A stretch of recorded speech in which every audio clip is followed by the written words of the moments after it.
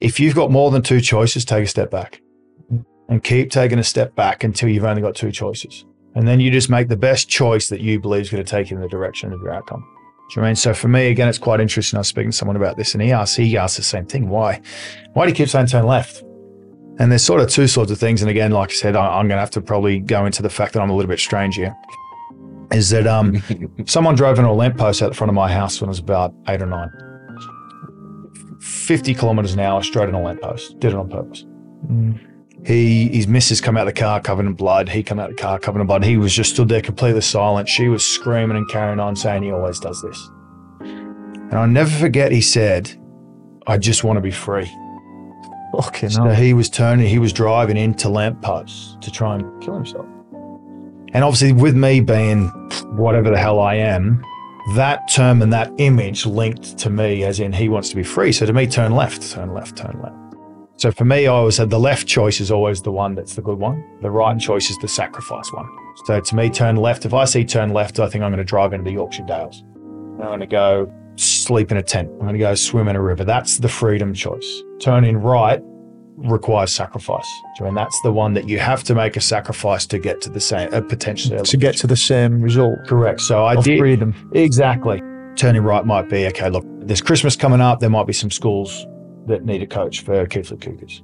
And that means I'm going to lose a couple of hours of my day during, or it might be Wednesday, for example. I got to put my youngest son in after school care on a Wednesday so I can get down the ground and spend some more hours down there. That's a turn right decision because I'm going to lose something that I want, but it will help me create the freedom on the other side because if I spend more time down at Keighley Cougars, I mean, that small sacrifice of losing my time with him one day a week might make my team better, which means they might win more games, which means I might get more money, which means I've actually got more freedom to turn left.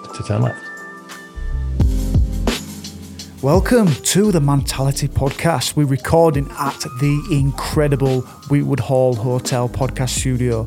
This is a podcast that goes way beyond stigma. We talk about men's mental health and mindset. We encourage the type of conversation that will open you up to another way to live life, another way to see yourself and the world around you. If you are ready for that, you're in the right place. I'm Stevie Ward and I'm an ex-professional rugby league player and captain. And now I guess I'm a bit of a podcaster, a speaker, actor, writer, entrepreneur. I'm still working all that out. But at Mentality, we help men take control of their mindset by teaching them to find purpose, resilience, and what I believe is the new success, inner peace. That sounds good. If you want to start your journey with us, you can go to mentality.co.uk/counselling. Mentality will help you change your mind. How you change your life, well, that's up to you.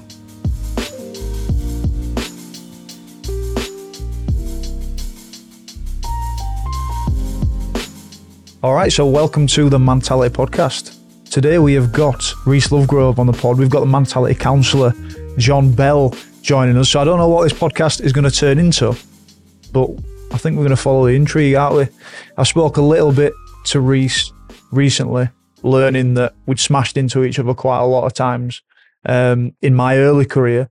And now Reese is head coach of Keighley Cougars, where last year they won 20 out of 20. And from the conversations with Reese, I wanted to understand and learn just how they did that and also what Reese does differently. And I told John about it and John was all over it. So basically this is a chat just to shoot the shit and see where we're at and see what you're doing, mate, and how you're getting on. How are you getting on? Yeah, not bad, mate. Not bad. Obviously, we've just started the pre-season for the second year now for 2023. So a lot of the foundational stuff that we've been doing in regards to that mentality stuff that we did last night, we do something each year called what, why, how. Okay, I think it's a big element to what we do for individual players is what they want to achieve, why they want to achieve it, and how they want to achieve it. Yeah. Obviously, the what and the how have to do with rugby usually. Do you mean I can be part of that? But the why, it has to be some sort of emotional context because when the how gets difficult, you remember the why. You've got to remember why you're there, especially when you win and you're in professional sport. And it's not easy, especially for my lads who are working all day. Yeah, and some of them laying bricks, laying concrete all day, and then when it gets dark, they're coming down. That why really has to be quite strong, and I think it also helps when it's optional, but we give opportunities for the players to stand up in a group and tell the players why they're doing it. And then it can get pretty deep. I know last year there's a fair few tears flowing from some of the boys in the group, but we just touched on that last night for the first time, introduced some of the new players to that. So I think it was a good eye-opener for them just to see that it was subtly different to what other systems do.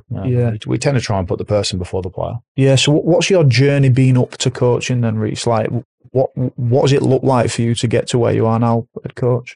It's been pretty interesting, actually, to be fair. Obviously, I come across 2007 and played for Old Car at 20. I was never really a rugby player. Do you know what I mean? I was a Harry Potter geek. What does that mean? Do you know what I mean? Unfortunately, I was a Harry Potter nerd. Do you know what I mean? I was physics, chemistry, advanced mathematics at school. Yeah, I never really liked rugby. If I'm going to be brutally honest, I just happened to be good at it. Yeah. And as you know, if you play rugby from a young age, it seems to be that your personality seems to get intrinsically linked to being a rugby league player. And it's very difficult to separate the two. So before I knew it, I was Reece Lovegrove, the rugby player, before anything else, and just got caught up in that, got caught up in all of it. And then at sort of 20, didn't want to borrow it anymore, had enough. So I moved over here, played for Hull KR, fell in love with footy again, if I'm honest. It was Hull KR, just a great place. Do you mean over in Hull, some great human beings. Played there for 8 years, then went to London Broncos, Bradford Bulls. By that stage, I started getting a lot more concussions, so probably some of my decision-making processes were hampered with that in reflection. But then at Bradford, they went into administration, and that's sort of where the ship started sinking, I suppose, if you want to use that one. So I had to quickly jump ship into a career to make sure the family's all right. And then sort of 18 months, 2 years after that, I managed to start picking up cones down at Keighley Cougars for Craig Lingard just for free. Just wanted to keep my foot in the door. And then, that brought us all the way through to sort of 3 years now. It's been pretty crazy with COVID and all those bits and pieces, but that brings us sort of up to date. Yeah, wow. So why weren't you a rugby player then? I want to hear about that. John wants to hear about that. I think the era that I came through, the rugby league players were stereotypical. I mean, a lot of them were very similar. They liked going to the races. They liked betting. They liked gambling. They liked the pokies. They liked drinking. They were hooking up with birds. They were just young men, weren't they? Yeah. I mean, they were on good money. Whereas for me, I was a nerd. I was a massive introvert. Used to refuse to answer the phone when I was a kid. When I was at school, I used to turn my book vertically and write up the page so that people couldn't read my writing. So that if the teacher asked me to read out my work in class, I could refuse. And then if she tried to read it, she also couldn't read it. Yeah. So and then obviously you're going to throw someone like that into a room full of extroverts. You know what I mean? Who are really confident, really, really testosterone driven, very, very straight, very honest. And it just wasn't for me. Just really struggled really early. Why did you do that writing thing then? What do you think that was? You just wanted it all to remain with you? Yeah, I think I was petrified of people not liking the real me. I think probably if I look at it that way, so I used to really, really struggle interacting with people. And obviously I've done a little bit of work since then. We'll speak about it briefly before. I'm sure we'll get into it later, but to work out what those personality traits were. But at the time, in that era, you just kind of get called weird.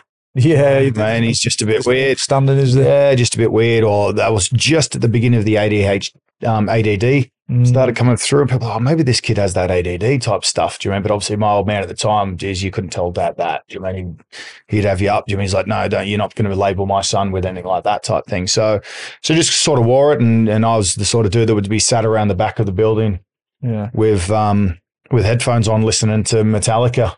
Do you know what I mean? And stuff like that. Do you know what I mean?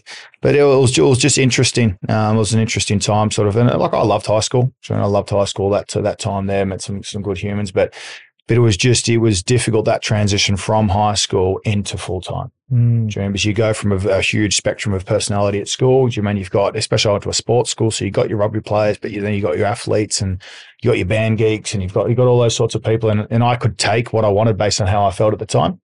When you transition to rugby league, it's very homogenous. Yeah. Everyone's very similar. They've all got very similar outlooks on life. And if you don't quite fit, it was just an interesting transition for me. Really interesting what you talk about there. It sort of draws on quite a lot of what I talked about in my dissertation around vulnerability in rugby league. I think there's a real cultural preoccupation with rugby league being something that you are, not something that you do. And I hear from yours a really distinct story between the Reese who outside of the game is into Metallica, which personally I absolutely He was a Metallica. This young man full of idiosyncrasies, full of quirks, full of foibles, full of unique ways of seeing the world, with a game like rugby league.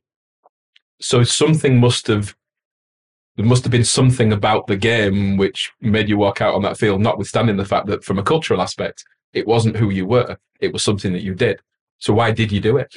Yeah, it's an interesting one. It was something that I spoke to sort of after I retired with Mum a little bit. Do you mean when she was trying to work out why? But she felt quite bad afterwards. I think she realised that I'd never really liked playing footy. Do you know, I think I told her one night over a cup of tea, I would have been 27, 28. And she really realised then that I didn't like it. And she took a bit of the blame on that. She kind of felt that she was the one facilitating that, which is not right at all. That's not true at all. Do you mean? Obviously, there was pressures there to be a rugby league player, but that was just because I'd managed to create that persona that I loved what I did. But I think probably for me, there's two parts to it. I loved the structure. I loved the ability to know that I didn't have to worry about what I was going to wear, so I was going to get given a uniform. I didn't have to worry about what time to be somewhere because it was preordained that I had to be there in the gym at 7:30. And I like that. And probably for someone who struggles historically interacting with people, it gave a social construct that was preconceived, if that makes sense. So like straight away, you're a rugby player, I'm a rugby player, so we're already connected. So when you meet someone completely neutrally, you've got to try and work that out. And it's in that grey area, that initial bit that I used to flat out not be able to get through. Do you remember? Because obviously, whether you call it empathy or the ability to understand people, I wasn't really born that way. So I don't really necessarily understand other people's feelings and that to a certain degree. Again, I've got into it later on about why that is. But certainly at a younger age, when people would be able to walk into a room and just strike up. My brother was big for me in that. My brother was, Matty Lovegrove, good looking, everyone's mate, and he had the weird brother who was bigger than everyone. Do you know what I mean? So he was always my introduction to people. Do you know what I mean? So even things like you guys have World Book Day over here. Yeah. So you got to dress up, correct? And obviously I'd never be out of my school uniform, ever. Never even wore a jumper, never wore trousers. Doesn't matter how cold, didn't matter how much it rained, I always wore the same T-shirt, same pair of shorts. So obviously that's probably a precursor for being on the spectrum somewhere. But back then, you just got called weird. So I'll never forget, I had some kid come up to me and give me loads of grief about not dressing up. My brother being my brother said, no, he is dressed up. He's an undercover agent pretending to be a school student. Do you know what I mean? So I always had him for that. It's pretty beautiful sort of advocacy and support. Yeah. So and I remember the transition, and then like I said, my head works a bit weird, but I'll never forget. We went down the local Miranda, it was called local mall, like Old Trafford Centre, and everyone used to stop us. Everyone used to go on a Thursday night as students. Do you know? Everyone used to go. They're all kids were there on a Thursday night. And I'd always get stopped and I'd be stood there while everyone spoke to my brother. Oh, man, Lovegrove. And I'll never forget, I went there one day and someone stopped us and walked past Matty and spoke to me. It was the first time anyone had ever done that. And they asked me about Cronulla. So I just signed for Cronulla. So I think maybe potentially me being that way is that, people are recognising me now because of because of what I do. And that transition was obvious because from then on, Matty was behind me and we were doing the same things, but it was reversed. It was the first time I probably ever interacted with people as Reese Lovegrove. But unfortunately, probably for me at the time, that was linked intrinsically to Reese Lovegrove, the rugby league player, which probably stuck from then on, really. Do you have much recollection as to why you got to the point whereby a club like Cronulla would want to sign you in the first place? Because let's be honest about the game. Yeah.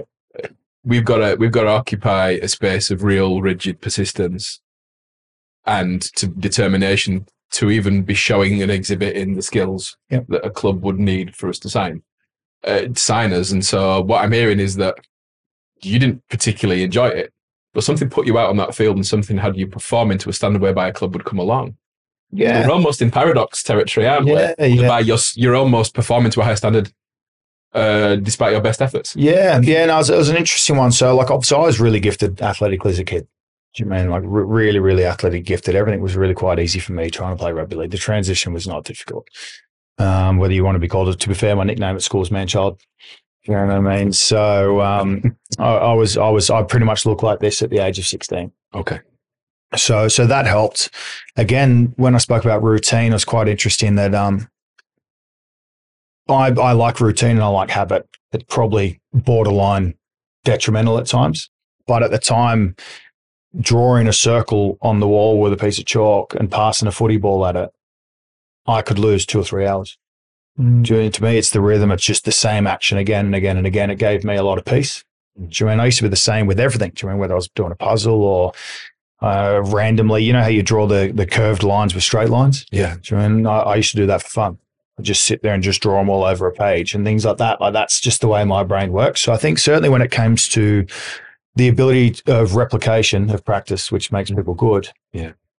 The ability that I was athletic and the mindset that if you told me to pass a ball at a wall for 4 hours, you'd go away and come back and I'd still be there.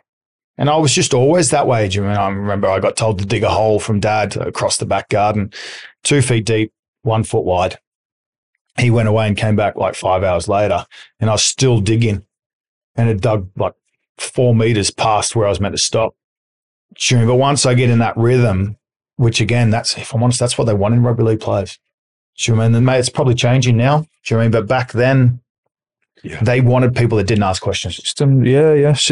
They talk about it all the time. I want someone that's going to run through that brick wall for me. Yeah. And obviously, I was probably all preordained to fit that. But from a point of a player, not from a point of a human. Correct. Yeah. Yeah, correct. Do you know what I mean? So it just happened to be, and I had friends that were really quite frustrated that I played rugby league because they felt that ability to progress or to continually rep things out to get good at things was wasted playing rugby league. Because they were businessmen and they're really successful businessmen in their own right now. But back then they felt that if you didn't just do that passing the ball at a wall, and if you went and did that with your maths into something else, correct, or doing something else, it might have had a different path. Do you know what I mean? But ultimately, like I learned to love the game. Do you know what I mean? Eventually, it probably came almost too late. I started falling in love with the game about 26, 27. Right. Once I'd had my kids, and I think my identity had established itself as a dad and as a partner and things like that. But obviously, then I got knocked out. What was the moment where it sounds like you're really self-aware now and you sort of reconsidering where you were when you were younger, saying that you could be on a spectrum and stuff. Like what was the moment, or was the waking up moment for you to actually start looking into this and start trying to understand yourself more? I think probably for me, and I was joking about it last night. Like I said, we spoke about that what, why, how last night, and obviously I spoke about mine, and I was talking to one of the boys there, and Scott Morrell, if you know Scott Morrell, obviously he leads. He was big for me at Hull KR, so I'll never forget the first day he called me Royce. So why he called me Royce? He said, because you're split personality. He said, you are two different people. He said, when you're fun and on, you're Reece. He said, but this bloke comes in every 2 months or every 3 months. He said, you'll come in, you won't speak to a single person for a week. You'll come dead last in fitness. You'll miss all your tackles in the game and you just be.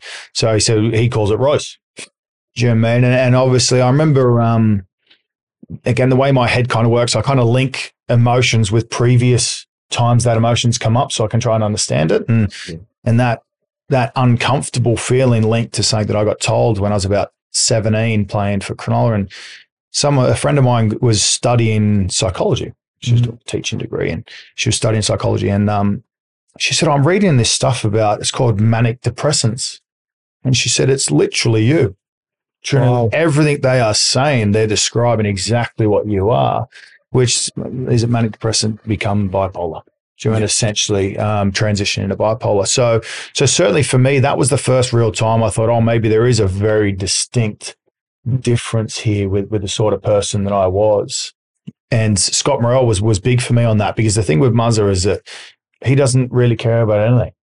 He's the most laid back man on the planet. And the way he plays. Yeah, exactly. And for me, that was the first time. Yeah, absolutely. Yeah, exactly. And that was the first time that ever it had gone from being that just the tone, the cadence, oh, you're weird, you're a psycho. Do you remember? It was funny, like the weirdness actually seemed to have more resonance with me as a negative term than Muzza just going, this bloke's a lunatic. Actually, for him to say that, you felt like, this is actually something, this. Do you know what I mean? It's not just that I'm dysfunctional or weird. It's actually, there's a pattern that's been picked up and medically sort of categorized. John will know more than me, but you actually felt like you had a explanation. Yeah. Yeah. Yeah, 100%. And obviously once that triggered, I started looking at different things, and I remembered obviously what I went through when I was a kid-ish. During, like, my mum was very similar. And then I got speaking to other people, and apparently it could be hereditary. Do you know what I mean? And they were like, okay, well, if your mum would she have been tested? I was like, oh, come on. And I wasn't even tested, let alone mum. Yeah. Do you know what I mean? And just even that, if we grow up around it, it's learned habit. Yeah, exactly. Yeah, nurture nature, isn't it? Yeah, exactly, Jermaine. And I just remember it being that my brother was the emotional one and I wasn't. Man. So like family dog would die. Nothing. No emotional response from me whatsoever. I had a school friend die. No emotional response whatsoever. But I always found an interest in, like, when you leave school and everyone cries. No emotional response whatsoever. But if I see someone else have an emotional response, I'll have one. Wow. But if I'm in isolation, nothing, zero. Okay. And I just found that, and again, when you're in a team environment, and people have fallen over after they lose, and I'm just walking around as if nothing's happened. Yeah. Or when someone scores a try and they're all yahooing and high-fiving, and I'm just walking around shaking people's hands. It's just interesting. It was an interesting environment to be in. And it's interesting for it to be picked up by someone else as well, I think, because we all sit with our own private shame, sense of inadequacy, sense of who we are. And I think we feel that keeping that to ourselves is the best point of survival, or the best way in which we can sort of inhabit this world without making too much of a song and dance.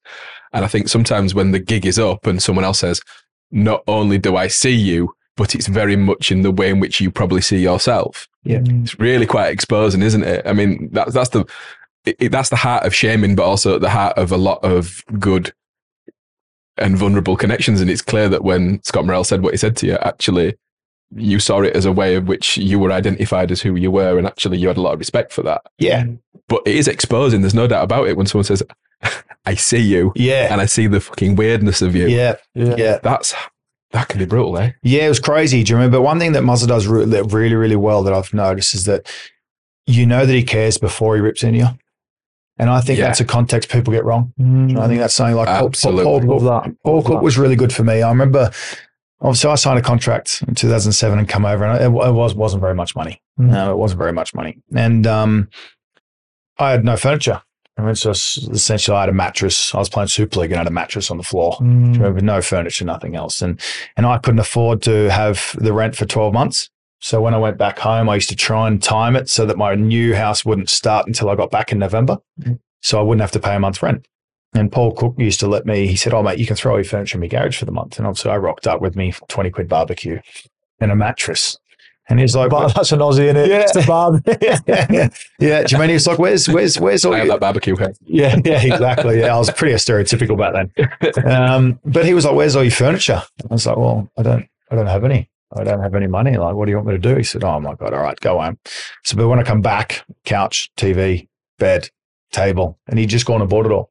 Wow. Do you know what I mean? And things like that. And again, that was big for me. Do you know what I mean? Because he was ostracized a little bit there at Hull Cow at times when he made that transition. So he ended up sitting next to me, which, as you well know, senior players don't sit next to young kids. That's not how that works. And me and him were tucked around the corner. Obviously me, because I don't like being around other people, and him because he was ostracized anyway. So me and him used to sit next to each other. But yeah, just hearing him talk to me about what he'd been through and how he'd made that transition and different things. And again, he wasn't vocal about stuff. Do you mean that wasn't his way? It was Cookie. Do you mean? But again, having someone that was Paul Cook. Yeah. Do you mean? It was such a huge stand, and just sat next to me all the time, just talking and also defending me about stuff. Do you mean? I'd come out of a thing and Morgs would chew me out for something. And he'd be like, did you ask this question? Did you ask this question? Did you ask that question? It's like, no. He said, did you ask anything? Yeah. He's like, no, you don't speak, do you? No. This kind of cop it. So yeah, just things like that. So having those sorts of people around certainly helped. It made a big difference. Justin Morgan was good for me in that regard too. Like, he recognized early that, like, tip sheets for me, I can't read like written writing if it's factual. Okay. So if it's not something that I can actually visually see, I really struggle with it. So when you're writing someone a tip sheet, I'm reading it that many times, I'm panicking because I'm not understanding what it is, that I end up overplaying the game. Yeah. Go out there fatigued. So he ended up just telling me, okay, 50 involved today, lovey. So, well, what do you want me to do? And I'd start breaking it down. He said, okay. Just as long as you have 50 collisions with someone, that's you done. And so that was hugely liberating for me, someone who overanalyzed every single interaction with everyone, just to see the number 50. Oh, sweet, I can Come back to that. I can just do this however I want. Do you know what I mean? So I'd be flying around the field trying to make 50, and he would say, I'm only going to bring you off the bench for 40 minutes. There you go. You got 50 collisions now. And the next week it'll be 55, 60, 65, 70. And literally I just get a piece of paper with a number on it. And that was the transition for me between a fringe Super League guy to about 3 years later playing probably the best year of my career when I got player and all that sort of stuff. I was about 23, 24. Loved it. Do you remember? For me, it was so simple. 70, 70, 70. I just run around hitting blokes. Yeah. Do you know what I mean? Which is class for someone like me who doesn't really understand all the longer form conversations at times. It's a really interesting interview with Stephen Fry. He talks about his own bipolarity. He talks about his diagnosis, his attempts to take his own life. And it's such a coincidence that we're talking today because it was on BBC4 the other night. It was an interview with Alan Yentob. And to bring in a little bit of my own story, I heard this a version of this interview a long, long time ago, probably about 2008, that stuck with me. And he talked about whether if someone could give him a magic wand and say, I'm going to get rid of you, your gift, so to speak, your diagnosis, your bipolar, what do you do? And he quoted, in typical Stephen Fry form, he quoted W.H. Auden, which was, take not my demons, for you take my angels too. Now, as a pretentious psychotherapist, I've now got that tattooed on my back, which it spoke a lot to me about the idea about how we are perfectly imperfect. And about there's a lot about me, there's a lot about all of us, where if you take away the things that shame us, that sometimes don't qualify us in our own eyes for love and connection, actually take away a lot of our curiosity and a lot of who we are. And Stephen Fry was asked that by Alan Yentob, and he says, here's your magic wand, do you want to get rid of it?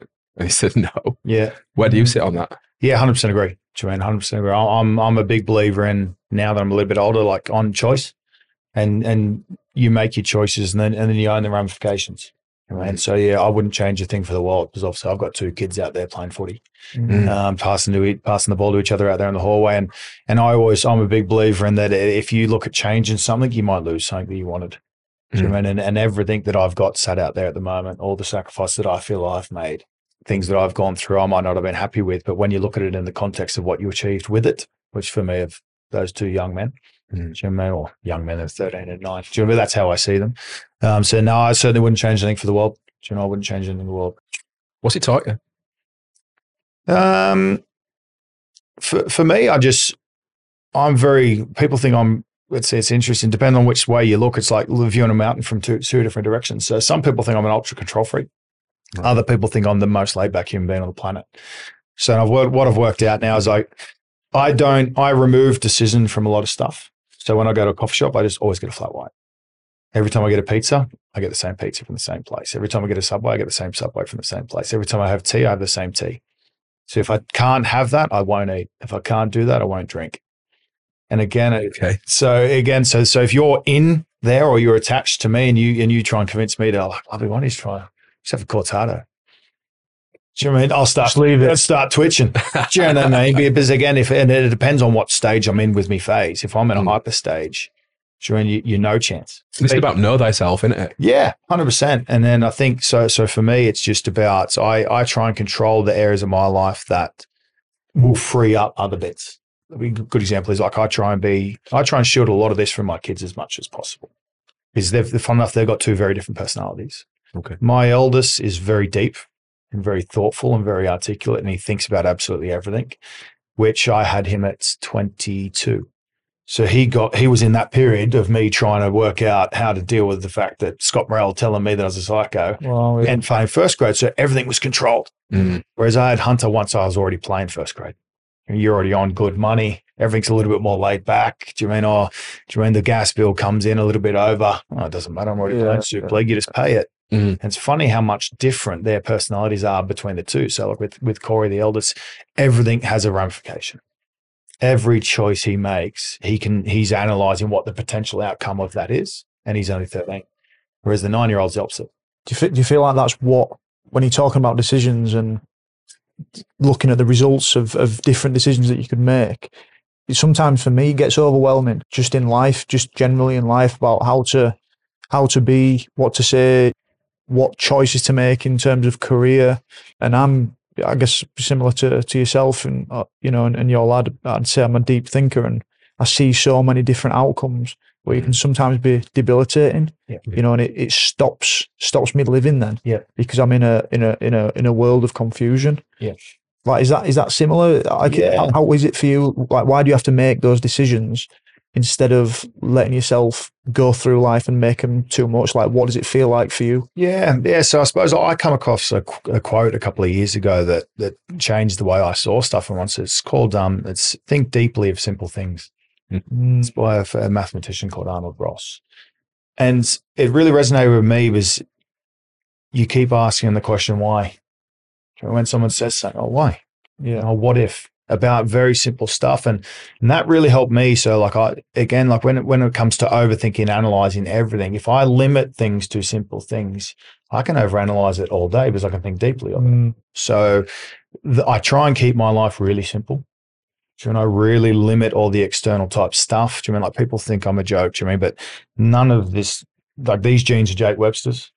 This t-shirt's Jake Webster's. My mobile phone's my team manager, Frank Levy's. Do you mean, because when... Yeah, you are bigger than Jake Webster. Yeah, I know. This is unlucky. Yeah, man, unlucky. This is the second paradox of the day. Is that possible? Yeah. How is that possible? Yeah. Do you know what I mean? Because for me, I really limit my footprint. I suppose if I didn't have kids and that, you'd think I was like a hermit. Yeah. Do you remember? Because I probably wouldn't live in a house. Do you mean, I'd be more than happy to sleep in a tent.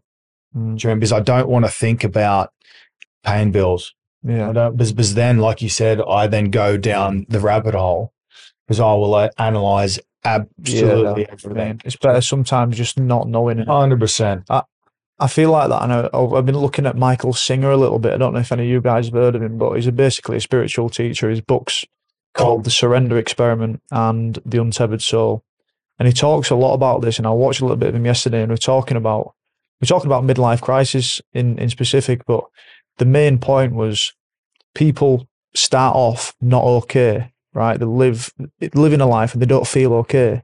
So what they do is they create all these conditions in life, the mortgage, the job, the promotion, you know, the responsibility of children, all these different things. And then these conditions become controlling as conditions for them to feel okay. Yeah. But once it slips away and it disappears and things change, then those conditions are no longer working. You're not on top of them and you're not okay anyway. Yeah. But people get to the point where they realize, I've done all this and I've got all this stuff and all these different things that I live my life by and trying to maneuver and control, but I'm still not okay. Do you know? So it's like, I spent time in the Hamptons flipping crazily enough, like a few months ago, and you're staying in this 10-bedroom house and you're understanding the lives that these people live, right? But I wouldn't want that life, because you still met unhappy people, didn't you? There's unhappy people because they're thinking, how the fuck do I keep this going? And for their legacy, you know, if it's old money or they're thinking, how do I continue? If I fail, if I don't keep this show, this flipping theatre of materialism, cars, houses, all the swanky, the sort of meals, I'm failing if I don't keep up to that standard, which is a lot of pressure in it. Yeah, man. Yeah. You know, you've got to feed the monkey. Yeah. Yeah. First of all, the first mistake is getting the monkey. Yeah. Yeah. And you know, I'm going to go down a quote rabbit hole, but it's the whole Fight Club thing. You know, the things you won't end up owning you. Suddenly, we've created this infrastructure of absolutely needing to pay for things, needing to, you know, ensure that how we are seen is a certain standard. They're all the things that have created this artifice of happiness. And Dave Chappelle opens up one of his specials, and obviously there's Dave Chappelle. Legend. Yeah, he equally enthralls and upsets depending on which side of different fences we fall. And certainly there's some of his stuff which I question. It's close to the bone, and you don't have to. You know, one of the things about great comedies, you don't have to agree with it all. Yeah. Actually, you can be offended by it. Yeah. He opens one of his specials and he talks about Anthony Bourdain. He says we must never forget that Anthony Bourdain killed himself. Yeah. He said this guy had the job of going around the world, visiting different places, eating delicious food, and hung himself. And you know, it's absolutely true. But it does not matter about the artifice and the bullshittery of your life if you are not connected to it, and it's not within your value system, and it's not thinking deeply about this, the small stuff. It's not controlling that which we can control and letting everything else fly by. Yeah. Ultimately, you're still going to be outside your value system and you're still going to be sad. Yeah. Kurt Cobain wrote the best album of the 1990s and he still shot himself. Yeah. No, man. Like, Yeah. if Nevermind is a standard for being happy, then we're all going to fail. Yeah. Ultimately, he wasn't connected to who and what he created enough to withstand his unhappiness. Yeah. No, I speak to a few of my players about saying, I just call it the illusion of choice. Mm. And I think there's so much information out there that people can't discern what the actual choice is. And that's where, like, I had a good chat with a friend of mine recently. He came to me like really quite flustered about what to do in the next stage of his career. He had loads of opportunities coming in, and I was like, but if you start from a single thing and think deeply of it, I was like, what do you like doing? He said, I love being a dad. I went, sweet. So that job's 20 grand more than that job. He went, yeah. I said, sweet. I'm going to give you £20,000 right now to not be a dad anymore. And I said, what would you say? He said, I'd tell you to stick it. I said, well, then why aren't you telling them? Because that's what that is. Yeah, if they're your non-negotiables. Do you mean and I think society as a whole at times can fabricate all this stuff that actually doesn't really matter. Mm-hmm. And if you have singular stuff, like for me, my biggest personal thing is freedom. Freedom to make as many choices as I can. I mean, so for me, like when people say, oh, why don't you go get a job? Because then I lose any form of choice between 9 and 5. Because I'm going to remove huge chunks of my life for what? So I can go on holiday once a year. I'd rather go get a coffee tomorrow morning if I want. It's my monkey feeding, isn't it? Yeah. I mean, so like for me, like the ability to wake up in the morning and turn left. Do what I want. I could turn right. It's good, isn't it? I could not leave the house. I could leave the house at 5. I could leave the house at 6. I could leave the house at 8. And for me, I measure every choice against that singular fact. Do you mean? So when someone goes, oh, did you watch the rugby on the weekend? I was like, nah, I didn't. Oh, it's on Sky Sports. And then I look at Sky Sports and it's 79 quid a month or whatever it is. And I think, oh, geez, do I want to start rugby game more than I want to turn left? Because essentially, if I keep adding all those up, I can't turn left anymore. Which means I have to go get a job. What does turning left for you look like? What do you do? What do you do with your life? What? Because you said that obviously you're trying to filter out decisions and choices, but you want the freedom to be able to make the choices. Yeah. So what does it look like for you? Yeah, so it's interesting. So the way I look at stuff is if you've got more than 2 choices, take a step back and keep taking a step back until you've only got 2 choices. And then you just make the best choice that you believe is going to take you in the direction of your outcome. Do you know what I mean? So for me, again, it's quite interesting. I was speaking to someone about this and he asked the same thing. Why do you keep saying turn left? And there's sort of 2 sorts of things. And again, like I said, I'm going to have to probably go into the fact that I'm a little bit strange here. Is that someone drove into a lamppost out the front of my house when I was about 8 or 9. 50 kilometers an hour straight on a lamppost. Did it on purpose. His missus come out of the car covered in blood. He come out of the car covered in blood. He was just stood there completely silent. She was screaming and carrying on saying he always does this. And I'll never forget he said, I just want to be free. Okay, so he was driving into lampposts to try and kill himself. And obviously with me being whatever the hell I am, that term and that image linked to me as in he wants to be free. So to me, turn left, turn left, turn left. So for me, I always said the left choice is always the one that's the good one. The right choice is the sacrifice one. Okay. So to me, turn left. If I see turn left, I think I'm going to drive into the Yorkshire Dales. I'm going to go sleep in a tent. I'm going to go swim in a river. That's the freedom choice. Turning right requires sacrifice. I mean, that's the one that you have to make a sacrifice to get to the same potentially to get to the same result. Correct. So I did freedom. Exactly. Do you know what I mean? So for me, for example, turning right might be okay. Look, there's going to be.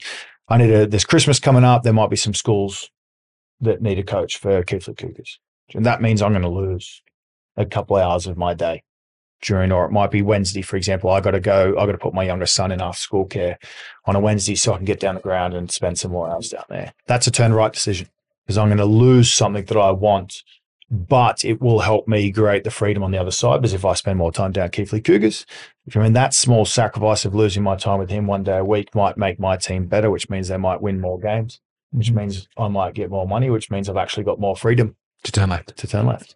Yeah, I mean, if things like that. So, everyone's been there that time when you're driving and you're putting the clutch in on the car, rolling down the hill to try and conserve energy, to try and conserve petrol. You know what I mean? And just things like that. So I always try and do that. I always go back to a left or right decision. And just try and look at it that way. You just make the best choice you can based on the information that you have. I personally find that's made a huge difference for me. So many people get so caught up. Oh, I got this. No, take a step back then. And take a step back. Just a quick one. Mentality has an amazing counselling service. If you weren't aware already, we are meeting the needs of people. We're meeting the needs of people who want to speak to someone, who feel like they are ready to stop doing it tough, to stop doing it on their own. I think counselling comes in when you just feel like you don't know the way forward for yourself. I felt like that many, many times, and I still get counselling because I feel in the future it's going to be a tool that everyone uses. Everyone in America already uses it, and it's such a normal thing. We're just a little bit behind in the UK, but I believe that mentality and the message that we put out there will enable people to get the guidance that they need and to stop doing it so hard. It's a new movement, and mentality counselling is there for you if you want to join in and make the most out of your life and stop being hampered by thoughts and feelings that you want to clear up. Go on to mentality.co.uk/counselling to make a difference.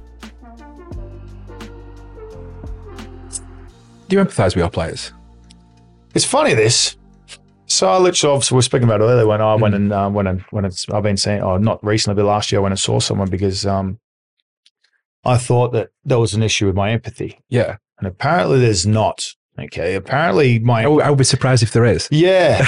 He said, we're going to do an empathy test. And sure enough, So this is a psychiatrist or? Yeah. And he told me to do something. So I went and did it. And he went, no, he said, your ability to empathize is off the chain.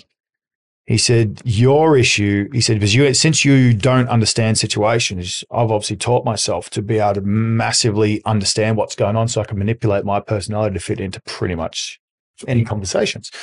Sure. So he started asking me about American politics. And I was like, oh, sweet. Started rattling off loads of stuff. He said, why do you know about American politics? I said, because Donald Trump's the president. Loads of people are talking about Donald Trump. And if anyone's talking about Donald Trump, I can at least be part of the conversation. Do you know what I mean? I used to learn all this sorts of stuff just so I could fit in to different sorts of people. So empathy wise, yeah, I'm pretty good. Do you know, I'm pretty good. I think the one thing that the boys find quite ironic, and it got brought up last night, is that I can understand the way they feel, but I don't feel that. Do you know what I mean? So again, a lot of them come to me. And again, I've noticed this a little bit more because I used to try and be a character that I thought a coach should be. So 2021, it was, and what I found, it come across probably slightly disingenuous. Yeah. Whereas last year we had a huge amount more success, in my opinion, certainly for me as a coach, by just being me. Weirdness and everything. Do you know what I mean? So when the boys come out and they Jake Webster used to change the font because every spreadsheet I've got is size 8 Calibre or whatever it is. And he'd change one word to Arial. And I'd freak out. You know what I mean? I'd freak out. And whereas I used to cover that up, but what I know that should be a chargeable crime. 100%. For me, it should be. Bastard. Do you know what I mean? That's absolute. Yeah, do you know, but he knows those sorts of things annoy me. But what I noticed last year is we spoke about Scott Morrell before. Okay, by me showing that side to the players, they understood that if I hugged one of them, that meant something to me. Yeah, because I don't like touching people. Do you know what I mean? So by me showing that I don't like that stuff actually added more value when I did it. Well, that's pure vulnerability. Yeah. That's pure openness. Yeah, I like that. And then to be fair, it even happened in Jamaica the other day. James Woodburn Hall come up to me and put his arm around my neck. And I literally just went, no, not for me. Do you mean? But he knows that. He started touching my ears and that. You know what I mean? Because he knows full well how much I don't like being touched. Do you mean? But I would like to think the fact that I didn't tell him not to is an indication for him that I trust him. Yeah. Do you mean? And that there is that relationship there. It works both ways to a certain extent. So obviously it's gone the other way sometimes. I get frustrated at times when people undervalue that. Do you mean? Sometimes I haven't got that message right. Like I said, I've been a little bit more genuine this year as a Reece Lovegrove than last year. So what I noticed last year, some players left the club or wanted to go for the club or whatever because they didn't feel valued. But straight away, I think, well, hang on, I remember every time I've kissed your partner on the cheek to say hello. And to me, that's more than 500 quid. I'd pay you 500 quid so I didn't have to shake your hand. Do you know what I mean? Because I don't like touching people that much. So to me, it's a huge investment. Do you know what I mean? If I buy someone coffee or shake someone's hand or something, to me, straight away, that's a transaction. Yeah. I've made a sacrifice and something I don't want to do to make them more at ease. So it's certainly the players seem to respond to that really well. When it comes to crisis, a lot of them seem to like the fact that I can understand how they feel, but I don't feel it. So it helps me think. A fellow called Trevor Moawad talks about thinking neutrally. I've never had that problem because I'm neutral all the time. Do you know what I mean? So when something drastic goes wrong, whether it's something in their lives, like I've had players call me and had family members dying on the side of the road, they don't know what to do. Do you know what I mean? I just talk them through it. Yep, no dramas. Okay, you need to do this and this. Make sure you're here for that person, this person, and give me a call later. Do you know what I mean? Because I don't get that emotional reaction at times. So it's not without feeling. Correct. It's that in that moment you're able to separate yourself from what someone else is going on. Yeah. And that, this is something that we'll see a lot in therapy, and it's something that I'm kind of really careful about, which is self-disclosure. So particularly when we're in therapy with a client, they want to know that you're not a robot. Yep. They want to know that, possibly even to the extent that you're prepared to share, that you've suffered enough to understand that what they're saying is held. Yep. And that doesn't necessarily mean that when someone is relaying their story, which for me has some familiarity based on my experiences, that I'll go straight back to it. Yep. It's the fact that in that moment, am I aware of the constituent parts of what that experience must be like? Yep. And actually, the finite amount of ways in which a human can feel mean that, I've got empathy for this because, my God, as a human being, that sucks. Yeah. What you went through sucks. Now, sometimes, depending on the story, there may be this absolute sort of counter-transference moment where I'm feeling what they're feeling because it's of a depth. Yep. But rarely will that happen simply because it is not my role. It's my role to understand and to absolutely give a shit. Yep. But I'm not going to feel what they're feeling because it's them that went through it. Yeah. But can I use my human and sort of clinical expertise to sit with alongside them? Yeah. Yeah. And I hear you not doing something dissimilar. I hear you've got a bank of data that says that I've been there before. Yeah. I understand what that is. But right now, it doesn't need two of us to get in this trench. It means it needs me to reach down and pull you out of it. Yeah. Does that make sense? Yeah. But it's still very empathy driven. Yeah. But it's rational. Yeah, I think so. And I think the other thing is that, again, we talk about the illusion of choice. I think it can extenuate in loads of different things. So, for example, we had a player get suspended for 2 weeks for mouthing off to the ref. Yeah. Sure. And he's like, "Oh, do you mean this should?" I said, "No, you should have just squared up." And he was like, "What?" I said, "Well, if you go back 2 or 3 choices, if you'd made a different choice at that choice, you wouldn't have even been there." Yeah. Do you know what I mean? So I used to have this problem all the time. So I had an issue years back when I was drinking. Smashed a pint glass, cut 4 tendons in my hand, my artery, ended up passing out from blood loss, had 5 hours of surgery, nearly lost the use of 2 fingers, nearly never played again. And I remember telling my dad, he went, "Shouldn't have gone out." And it was so simple. So, it was so simple. So again, to me, so to a certain extent, I'm very good at working out how my players got there and trying to teach them the ramifications of their actions. And I think that's where, for me, the real power comes in that understanding. Is the real power and I don't think people teach people this enough, is don't tell people what to do, teach them how to think. Absolutely. And I think people do that too many times. They put constraints on people. You got to be in bed by this time. You got to do this at this rule. You got to do this. You got to do that. You got to do that. But they don't teach why. Why? There's no. And we spoke about it again before. That think deep, live simple things. Do you mean, for me, that adds context. Do you mean, like that fella got eaten by a shark, didn't he, in Sydney a couple of months ago? An English guy. Do you mean, again, I don't know, but I wonder if he said, "I'm going to go swim out there," and someone don't swim out there, and I wonder if he asked why. And why do Australians check their shoes before they put them on if they're left outside? Yeah. Do you mean, if you don't ask why, you go, "Oh, he's probably just because he doesn't want to get wet." Well, no, it's because there could be spiders in them. You just sort of sweep it up with all the other things that you're told to do that you don't really respect anyway, don't you? You just sort of think, why are they so controlling, or why do they need, But if you don't ask 100%. And you don't understand the worth, and I guess that's, the why, the how and the what that you've talked about. Yeah. It's attaching yourself to a meaning, but you need to understand where your meaning's coming from to attach yourself to it. You can't just do it because the words are on a wall. Yeah. Like the values on a wall. You've got to understand how you interact with it, and where it comes from for yourself. You also said, Reece, to me a couple of weeks ago when we first met, that you now do things the opposite of what was done to you as a player. Yeah. What can you think of now that you have relayed and that you've done differently as a coach now? I think probably the biggest one for me is that like we don't really have rules at Keighley. So like if you want to rock up late, rock up late. Yeah. I mean, it's a unit. I describe it as a university style system. So if you're looking at rugby league normally, and I remember this at Cronulla, if you were late, £250 fine or $250 fine. It was a kilometre on the rower every minute as well. If you're wearing the wrong kit, then you get fined. If you don't weigh in, you get fined. And if you're this, you get fined. Which I always found really quite interesting that a lot of teams and a lot of organisations are really, really quick to highlight negative trends, but they don't do the same for the positive. Yeah. And obviously with the way I work, left and right, yin and yang, black and white, and everything has to be in balance. So I'm like, sweet, no drums, you can be negative, but when the same exact polar opposite happens, you have to have the same emotional response as being positive.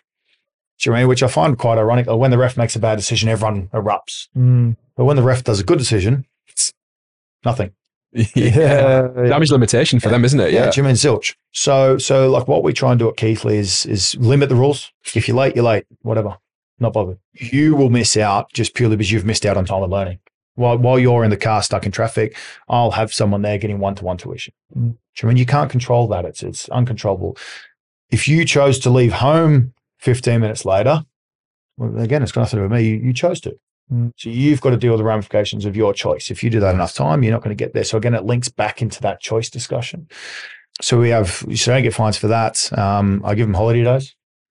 So you got 6 holiday days. Again, logically, whether my maths is perfect, I don't know. 28 days for a 40-hour job, divide 12, blah, blah, blah, come out at 5.7. So I'm like, there you go, boys. You can have 6 holiday days, whatever it was. After that, you lose your day rate. You know what I mean? Whereas for me, that removes, you've missed 25% of your sessions. Now you got your first warning, you got your second one, you got the third warning. You're arguing with people all the time. Whereas it doesn't put the responsibility back on the player. You know what I mean? So huge amounts of accountability in that regard. Don't have game plans in games. Well, I'm not bothered. Do you mean I'm not on the field? Do you mean it's a bit like playing golf. Do you mean like it's your job to know that if you hit the ball in the bunker, that you're meant to use your sandwich. If you're still hacking away with your wood, well, it's my job as a coach to go, look, Stevie, do you mean maybe that sandwich works better? The reason why it works better is this, and this. But if you choose to keep doing that, well, fine, you won't get the right outcome, which means someone else will. And that's what a squad's for. So we do that a lot. So no game plans. I stand on the sideline next to the dugout as a coach. I don't stand at the top. Again, whether it's right or wrong, I don't know. I'm only a 3-year coach. Is that about levels? Is there something about levels there? Well, there's 2 bits. There's the main bit for me, funnily enough, is feeling. I watched the bench and I remember being on the bench panicking in games. Do you mean whether you're playing Leeds and you watch Kyle Luluai light someone up, you think, got to come on the field here in a minute. You know what I mean? Or do you mean you're losing the game and the message, they put you on the cans and the coach is going, I need this. Yeah. But since I can't see him, I don't get the response. Yeah. And again, I find it ironic that baseball, basketball, NFL, football, all the biggest sporting organizations in the world, they're all down there. Touchline. Yeah. And when something goes wrong in rugby league, where's the coach come? Touchline. Do you mean so logically, I'm already there. So I just stand there. So what it allows me to do is I get to watch if someone sat there on the bench, do you mean doing this. I just grab them and just start passing with them. I'll just give them some grief about something, or I'll point someone out funny in the crowd, or I'll just do something to break it, or vice versa. If I see someone having a joke about something and I know they're going to go on in 6 or 7 minutes, I'll ask them a question. And it's not always about footy. Something, it could be something simple. So just do things like that. Again, like I said, for me, if I didn't like one thing, maybe I like the reverse. Yeah. And it's just always learning. I think one big thing as well that I'm huge on is the players telling me when I'm wrong. Because I'm not always right. That's the whole point. I'm learning just as much as they are off them. So it's vital that they come and tell me. So like we did our What Why Hows last night, for example, and I thought I'd try something new. So we did the presentation, put a QR code up on the screen. They scan the QR code, it come to a Google form. Boom, there you go. One of my players couldn't even fill out the form because he can't write. So he's like, do you mind if I come and articulate it to you and you write it down for me? It's like, yeah, 100%, no dramas. If I hadn't have done that, I'd never know. For him to say that, though, that's quite big, isn't it? Yeah, I love it. Yeah. Do you know, I love that sort of stuff. So, Speaks of an environment where he can say that. but he's old. Yeah. He's like 30 years old. So he's already played 10, 12 years of footy.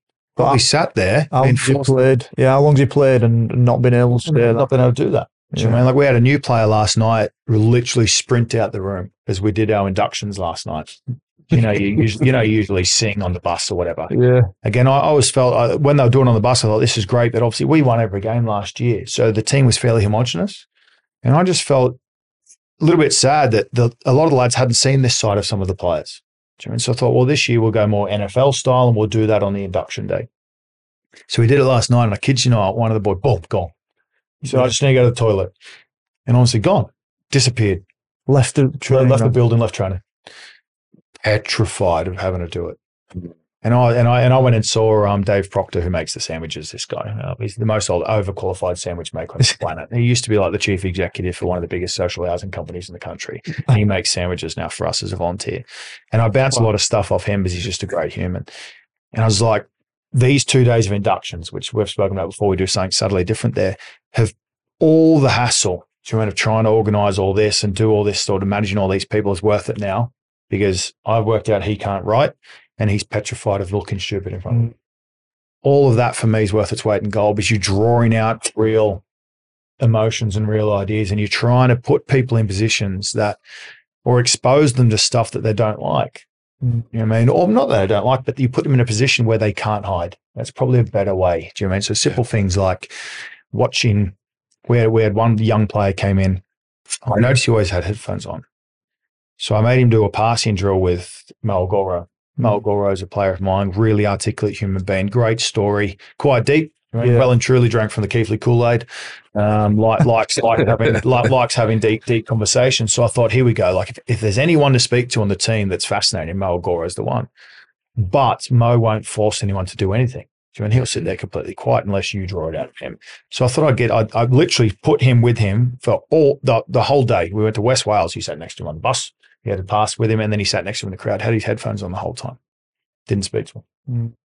Do you know? And then I worked out that he does that so that he doesn't have to speak because he's so used to texting people that when you speak to him, it's quite stilted. And he speaks in terminology that's not actually measurable. So he used cliches a lot. And so he hides in cliches and things like that. But trying to strip those back so he actually has to articulate some form of message. Do you know what I mean? It's huge. I mean, and he had quite a bad, his what, why, how last year was quite gnarly. And again, the first time he'd ever spoken about that sort of stuff. Do you know what I mean? Which again, like that's, I know I'm a rugby league coach, do you know what I mean? But I'm a huge believer in that if rugby league's a lot easier if you know how to think. Yeah. Do you know what I mean? And there's not one way of thinking. Do you know what I mean? I think a lot of people start everyone here and try and get them as far as they can. Whereas I kind of reverse it. I want us to get to there and everyone starts at a different point. Yeah. Don't get me wrong, it's ball ache.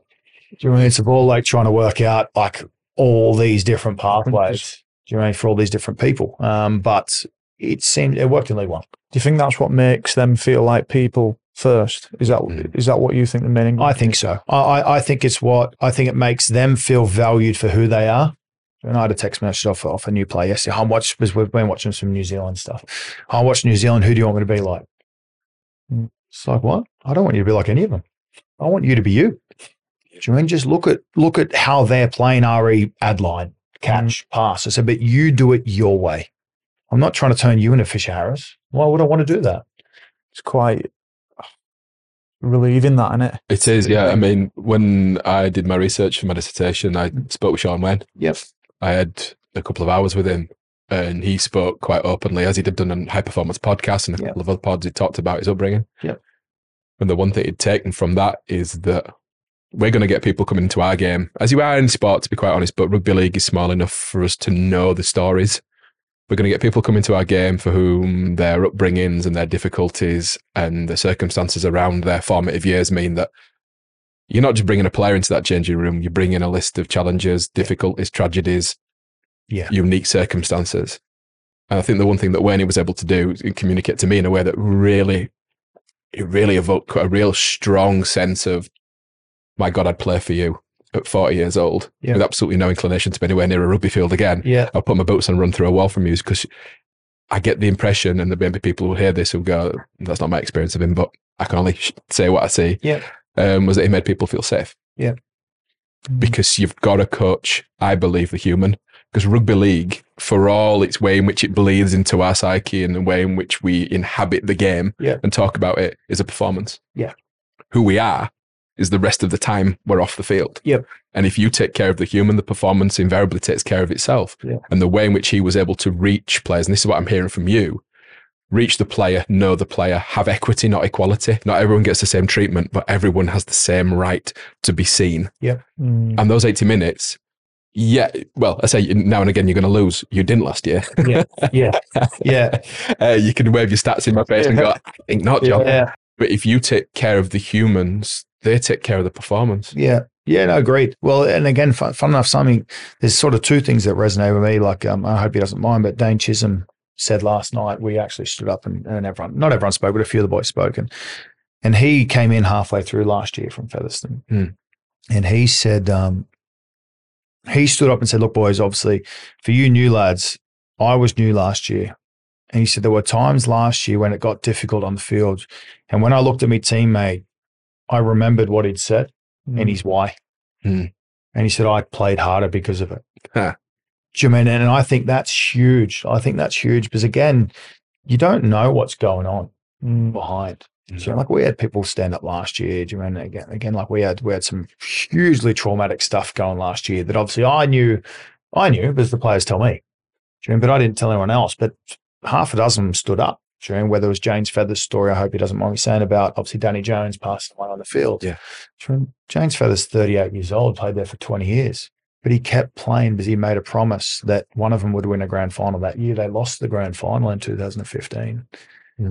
And he swore that he would keep playing and he thought he'd never get that chance again. Until this year, and he was crying. Like, well, I think we beat Swinton. He was crying on the field at Swinton because he'd had 7 years of this build up, this pressure build up, and this agreement that they'd had that they'd win the grand final for his friend. And you could just see that flow off him. Do you know what I mean? And like when he stood up and said this, and like we had another player whose partner passed away of a brain tumor at 24. Do you know what I mean? And left him with 2 kids. Do you know what I mean? And he stood up and said this. Like, the boys didn't know this. Do you know? Because we're a part-time club. Do you know? They don't know anything about that. And yet we're supposed to go out and have each other's back. 100%. But how are you meant to when you don't know? Yeah. And I find that fascinating. If I'm honest, it sounds daft, but the greater the vulnerability, the more empowering the story. That's literally what I wrote in my decision. I said, show me a team that knows each other. Show me a team that loves and has walked in each other's shoes. Yeah. And I show you a team who, when a player looks to his left and looks to his right, doesn't see his teammate, sees his brother. Yeah. Or his sister. Yeah. And this is so much the stuff that, we equate rugby to war, but actually, if we're going to be clever about this, if you look at the ways in which people came back from the great conflicts that we've seen, notwithstanding the horror that they are, they knew their comrades under duress. Yep. In intimate ways. They knew their backstory. They knew their families. They'd shared these stories under stress. It meant that the love that they had for their comrades went way beyond quite a lot of the stuff they came back to in Civvy Street. Yeah. Because they'd shared it under duress. Yeah. And you show me a team that knows the man to his left and knows the man to his right. Yeah. And the teammate, I'll show you someone who will find that extra top 2 inches. Yeah. Where the performance is accentuated because of the fact we've started to be vulnerable, we start to be open, and we start to like each other as humans, not just as players. Yeah. Yeah. See, I like that, Jim. And I'm a big believer that the environment that we try and manufacture in rugby league, rather than trying to teach them a specific thing, is to create an environment or a situation that exposes them to the ability to make those choices. To learn what they feel is right for them. And it might not be what I think. So that's why I try and avoid telling them what to do. So come to train or don't. Your choice. And so when lads come to me last year, can I go on holiday? Go if you like. No. But are you going to drop me? So I said, no. I said, but someone's going to plant your shirt. And if he crushes it, well, he's chose to stay and you've chose to leave. That's nothing to do with me. It's your own personal choice. And again, like, I think that's, whether it's right or wrong, I don't know. But I know some players don't like it. Most of the boys, I think we've got nearly 100% retention rate. Yeah. I mean, for a League One club that's won the comp, that's pretty good. Because most of the boys seem to like that. Why did they win on the field? Why do you think they won on the field? Uh, 20 times, 20 out of 20. Yeah, I think, again, we never thought about winning. Do you know what I mean? See, again, the way my head works is you start from a singular thing. So straight away for me, okay, we want to get promoted. Okay, what does that mean? Okay, that means you got to win the league. Okay, well, what does that mean? Okay, that means you have to have the most points in the table. Okay, well, how many do we have to win? Okay, well, so you average the last 20 years of, I worked out you could only afford to lose 3 games. Okay, sweet. What's the average points per game for the teams that won? Okay, it's I think it was 17. Sweet. So how do teams score 17 points? Well, they score 17 points from doing these actions. Okay, well, how do you stop them doing those actions? Well, we do these actions. Okay, well, sweet. We're just going to measure those actions. Because if we measure those actions, that'll stop those tries. If we stop those tries, that'll stop those wins. If we stop those wins, they won't win as many games, which means we'll win the comp. So we never actually spoke about winning any games. And we never spoke about winning the comp. We just knew that if we did this at training regularly, This process. that we would be in a position that if, it's no, and again, I just found it ironic that you do it in every other aspect of life, except for rugby league. I mean, if you, like I was a PT for 10 minutes, someone would come up to me and go, okay, I want to fit a size 10 dress for my wedding. All right, sweet. So you got to lose 10 kilos in 10 weeks. Okay, sweet. There's your diet plan. Oh, I don't want to do that. Oh, well, for me, well, then you don't want to wear a size 10 dress. No, I still want to wear a size 10 dress. Well, then you've got to do that. Simple, left or right. It's not rocket science. You know what I mean? And try and break that all the way down. And again, when you don't tell people what to do, it becomes choice. And then when it becomes choice, that means it's a sacrifice. Because it's not a sacrifice if you're forced. In Gallipoli, like, they weren't sacrificing stuff. They were forced to run over the wall. Yeah. Do you remember the guys who chose? They're the ones that get the medals. The ones who chose, and like it's the same with footy, I like the ability to give people the opportunity to show that they're making a sacrifice. Just when guys like TikTok comes in here, Keenan Dye Dixon, we call him TikTok because he's always on TikTok. He's a kid, Jimmy. He's on TikTok all the time. He hasn't got a driver's license, so he gets an Uber. So when he rocks up to training, the boys know that he hasn't just driven there or he's been dropped off. He's called a taxi. Or when I saw him in here the other day doing stuff with Driven Athlete, like, that means when I saw him, if I didn't know anything about Keenan, I'd be like, hey, mate, how's it going? And I'd walk off and never think twice about it. But when I say, Keenan, how's it going? Straight away I go, this kid's come here in a taxi for no reason. He hasn't been paid for it. He's not getting paid. He's paid to play. There's a 19-year-old kid who lives in Bradford or wherever he lives, with his mum.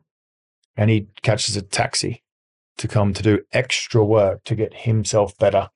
So again, it's the context that makes the difference. Everyone does that action. Do you mean you could go in there now and there'd be people sat there, but some of them are on really good money and have driven a Mercedes here. To me, the action's the same, but the sacrifice to achieve that action is where the difference is. That's why I coach. So I love the idea of finding out what that is, and if I can still get them to the outcome they want, regardless of what's difficult as they are having. Because I genuinely believe there are so many people out there that want to achieve something, but they just have no idea how to do it. And I do believe that rugby league, better than anyone, that only caters for one demographic. If you like, I was lucky that when my fiance fell pregnant with Corey, I was already playing Super League. Otherwise, I couldn't afford to play. I would have had to quit. So we wouldn't be having this podcast. Because I never would have played. Yeah. If I never would have played, maybe we spoke about it before. Maybe I never would have had my second son because I never would have had the money to have a second kid. Yeah. I know for a fact there's dudes out there that was as talented as I was that, hooked up with a bird at 18 years old. She fell pregnant, quit on the spot. Because you can't sign for $7,000 or whatever the hell some of these guys, 10 grand contracts. If you want to be a dad, unlucky, mate. Like the missus is pretty soon coming up to you going, hang on, why are you going over there for 10 grand when you can go labor for 18? That's true. And these are the choices, the singular choices and the ramifications of stuff that people don't necessarily think about. Yeah. People think I'm very serious at times, and I am, but only because I know how quickly simple choices can manipulate Take you away from all, and all of a sudden you can end up in a position that you didn't originally think. And I find that fascinating. I generally find that fascinating looking at everyone's different difficulties, because usually in rugby league they don't look at size, athleticism and your skill set. But they don't look at your mentality. They don't look at your social circumstances. They don't work out how to get them there. And that's one thing I do love about Keighley. I feel like our club's really good in that, like contracts, for example, we talk about contract value. That doesn't necessarily mean salary. Mm. And I find that really interesting. So like for someone like me who wants freedom, my contract is worth X, but it's not paid in a salary. It's paid in favors. So like they know I don't like talking on the phone. So therefore, what are all the things that talk on the phone the most? Do you mean trying to sort out your rent, trying to speak to real estate agents, trying to sort your car insurance, all this sort of stuff. So they remove all that for me by supplying me with a car and house. Mm. So to me, they don't have to. That's a choice. They could turn to me and go, love you, no, we're actually just going to give you that money. But the fact that they've chosen that means that when I have to make that Wednesday sacrifice, I'm okay because I know they've done something for me they didn't have to do. Yeah. So I'm now going to reciprocate that. It's a mutual agreement. And I just find that really interesting. Humanity's seen in a way that makes your coaching ability come to the fore. I think so. And this is kind of the thing that, like I say, with the Wayne conversation, that he understood that so many of his players came from backgrounds that were just horrendous. And how am I going to extract the player that I can see from the circumstances that absolutely are not conducive to understanding pressure, understanding deadlines, demands, understanding negative feedback? I'm going to put this individual through the ringer. And in doing so, a lot of culture isn't going to be built. Culture is going to be revealed. Yes. How am I going to contribute to that culture in a way that, notwithstanding a lot of the stuff that they've been through, actually they're going to grow from it? Because I've been through it. I've been there. And I hear that in your stuff. I've been there. So I'm going to make sure that I see that you're there too. And that's when players know that they're held.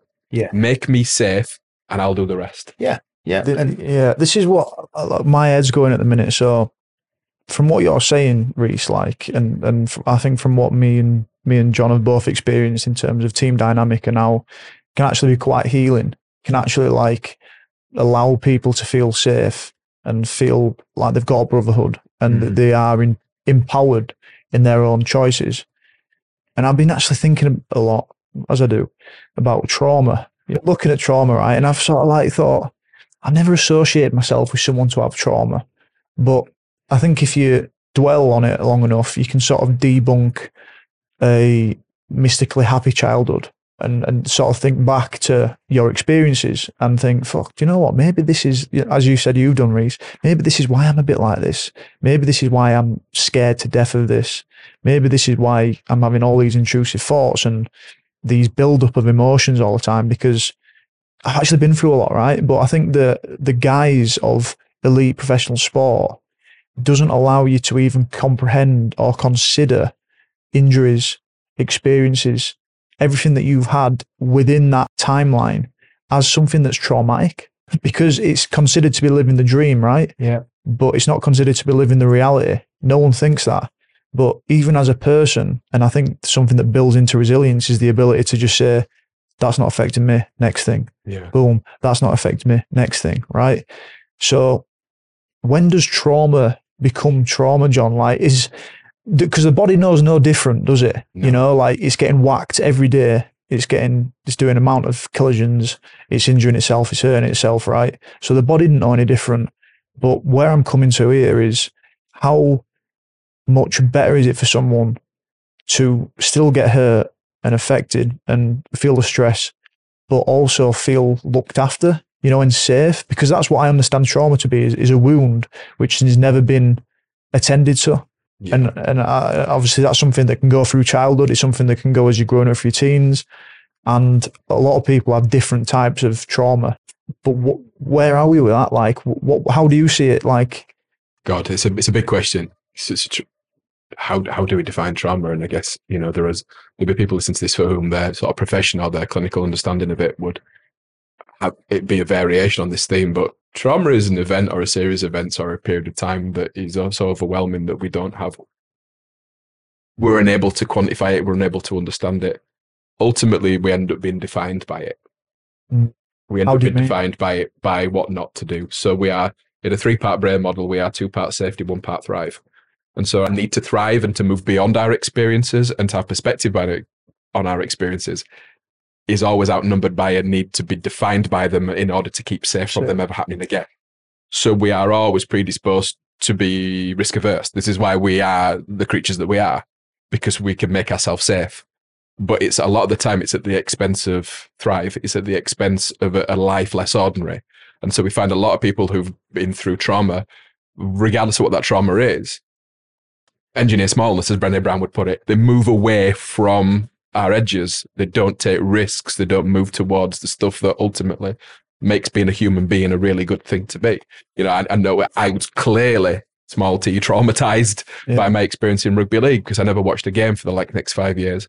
I missed out on my team winning Challenge Cup finals and, you know, going to grand finals because I couldn't be around it. The idea that and like I said to you before, my career wasn't anything to write home about, is the extent to which I felt so much upset and difficulty around ending my career in circumstances that harmed me and knackered my relationship with the sport that I thought I loved. And so I withdrew and withdrew and withdrew. And so what we have to understand is that trauma is something that we can't make meaning of.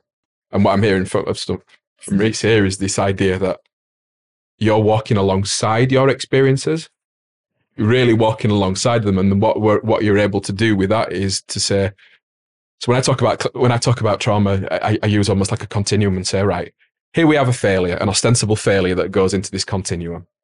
Where does it fall? And failure is good. For me, failure is great, which makes me, as we said on the thing, makes me really shit at parties. I think failure is great, and they go, I'm not talking to you. Right, mate. See you later. Where is it going to fall? Is it going to fall in definition, where we are held captive by it, where we lose so much of our independent thought, where we lose our personality, where we lose our sense of proportion, where we lose our vulnerability? Are we going to be defined by it, or are we going to have perspective on it? I hear you with so much perspective, where you go, this is what happened, not this is who I am. Yeah. This is what happened and this is what I'm going to apply. And it's Viktor Frankl's logotherapy, which is meaning therapy. Essentially, this is what happened to you. What are you going to do with it? Yeah. I think another thing, listening to you talk then, I was just thinking about something then. I think one thing that I find quite interesting again, and I'm going to put it into binary stuff here again, like you have to bear with me, is that a good example is, you know, when you play footy and someone goes, I'd never do that. You talk about trauma, but I think it's got to do with perspective. So like me and you taking a kickoff carry, probably wouldn't think about it. No. The exact same action, someone else would hit the same force, would see that as trauma. Yeah. And I think in the physical world with physical actions, people are so blasé about that. They think it's hilarious. Yeah. Oh, I wouldn't do that. Yeah. What a lunatic, I wouldn't do that. But when you look at mental, no one speaks about that. Whereas the same action has the exact same variation in interpretation. One could be seen as trauma and the other one seen as nothing. Absolutely true. Man, Trauma is so subjective. Yeah, I found that really interesting. So like me and my fiance lost our mums at nearly the same sort of time last year. Obviously me being me, not affected. Do you mean I hope everyone listening realizes that I'm a bit strange. Do you mean? So I was a little bit upset for about 5 minutes, and then after that, no drama's done. My fiance is still very upset by hers now. And we're 12 months on, so very different things. And I think that comes down to understanding the person as well, like we spoke about context. So to me, I can remember the last time I ever touched my dad besides shaking his hand. And I remember, you used to kiss your parents goodnight? I remember being sat in the hallway thinking, I don't want to kiss dad. You know that time you realize it's a bit weird to kiss your dad? It would have been about 6. And Mine's 42. I'm still doing it. Well, some people never get that. But I remember being there. I remember being there thinking, okay, like how am I going to go in here and kiss mum and not kiss dad? And I remember sitting there for about 20 minutes, sitting on the floor thinking, oh my God, how am I going to do this? All right, stuff, I'm just going to do it. Just going to do it. And I kissed mum, started walking out, and I can, like, honestly, I can get goosebumps. I can still feel it now when he said, where's my kiss? And I turned around, and dad being dad, and obviously not remotely knowing me. And this is what I talk about understanding people. And this is where they clearly just didn't understand probably. Like I said, now you get a lot more information, don't you? But I'll never forget, I went to kiss him on the cheek and he licked me. He licked the side of my face. And he burst out laughing, thought it was hilarious. And I remember going into the bathroom and using a scourer on my face to get it off. And I could remember that. I can still remember the smell of coffee and all that. And for the fact that I can remember that right now, what am I, 35? So you're looking 29 years on? Yeah. As if it would, like, literally it's making me palm sweat. To a normal person, just that would be absolutely normal. Do you mean I'm assuming? But for me individually, personally, that has probably had more effect on my life than my mum passing last year. That was trauma for you, wasn't it? Do you know what I mean? So this is what I was saying. Like, I think it's really interesting that when you talk about physical trauma, everyone looks at stuff really blasé and really quite open about it. But when you look at the context between individuals' perception of the same action, some can be perceived as trauma. and then some can't. And I find that really quite interesting. It's really interesting. And when you ask that question, Steve, what's trauma? It's such a huge question because it's so subjective. It's so much in the eye of the person who experiences it. What is trauma as a teenager and in our adult life very much correlates with what we were taught trauma was when we were growing up, and actually how we're wired. And so it's so difficult. And this is why to get to understand someone's foibles and quirks and how they walk in this world is so important when we're asking them to perform. Yeah. And You might be asking a goldfish to climb a tree. Yeah. And then the context matters. Do you mean if you're on the rugby league field and someone tackles you, you think nothing of it? You're walking in the street. Saying, very different. I mean, it's the same thing with our terminology. We're very careful with our language and terminology. And in today's day and age, obviously we are. You mentioned Dave Chappelle. He's one of the biggest advocates for breaking down PC culture. Yeah. But I think he gets away with it so well because people realize he has no dog in the fight. Do you remember the context for him? He genuinely doesn't bother. No. But the exact same word said by one person in one context is very, very different by someone else in another context. Yeah, absolutely. And I find that, and again, for me, that absolutely fascinates me. And within reason, I try and get away from that. Well, is that binary though? Because you say you think the binary, but for you to understand that Dave Chappelle can say that, your understanding that is a little bit detached from why he's saying it. Yeah. You understand that he's just sort of holding a mirror up maybe to the society that we're in at the minute and seeing what we're getting triggered by and what we think's right and what we think's wrong. Yeah. Is that binary? It's almost like an observer, isn't it? Yeah. It's saying, I seen what's going on here. Some of this I don't understand. And I think, that's analytical. I guess it's analytical. Well, I think that's quite deep. Yeah, well, I think it works for me in a way because obviously, and again, maybe this is why I do this to a certain extent, is that I find if I'm open with how I'm detached with the way I mentally react and emotionally react to things, that gives me almost that little bit of social grace when I say something that's offensive. Do you know what I mean? So because I'll often just ask questions because I'm genuinely fascinated with what people do because people fascinate me more than anything else. And I know we've spoken about this already, Jeremy, but like little things like finding out that someone I was speaking to a couple of weeks ago that she didn't like driving at night. Oh, sweet, why not? I had a car crash. Oh, really? Was it bad? Yeah, I was in a coma for 4 months. Oh, sweet. Did your hair keep growing? That was my next, that was my, what about your fingernails? Shane, how'd you exercise? What'd you do? And before I'd realized that I'd actually probably passed the social boundary. Gazumped the emotion. And I remember someone was sat there and after she left and that, he grabbed me and said, oh my God, you can't ask people that stuff. Do you know what I mean? Mm-hmm. But what I noticed the next time I saw her, she hugged me and didn't shake my hand. And she said, that's the first time I've spoken to someone that didn't seem to care about what had happened. How did you deal with a hug? I didn't like it. Get away from me. Jeremy, I didn't like it, Jeremy. But on the flip side, I'd understood that she'd invested in me by me making her uncomfortable. There was a reciprocal agreement there. And I just found it interesting that the way I saw it, since I had zero context and I had zero judgment, I was genuinely just interested, seemed to make her more comfortable. And that's our child, isn't it? That's our childhood curiosity. And I think that's something that we stymie when as adults. Yeah. We suddenly realize as an adult that we shouldn't be asking questions. You get blocked by an expectation. Yeah, an expectation that we somehow should know, assume, or be reading the room when actually there's that, for some of us, there's that constant inner child going, why? Yeah. But I feel like I've noticed myself disregarding you and just asking questions and just saying stuff that I think, you know what I mean? You ask some of the best questions. You do. You go, why's that the John? And I go, I don't I need to cop up a smart answer here. And I'll go, I don't know, mate. Honestly. Yeah. But no, but you do, it's that curiosity. It is that curiosity, like you're saying.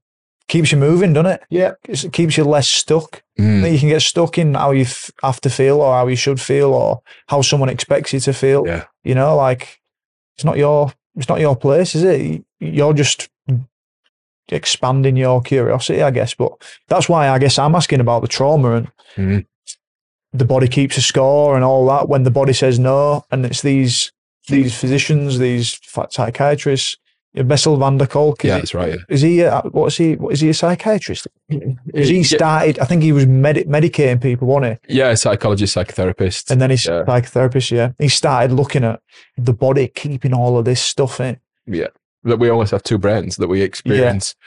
We experience a cognitive trauma, but almost an embodied one as well. That our body is there to show us that our brain is probably onto something, or that that we manifest and hold trauma in the body, and we absolutely do.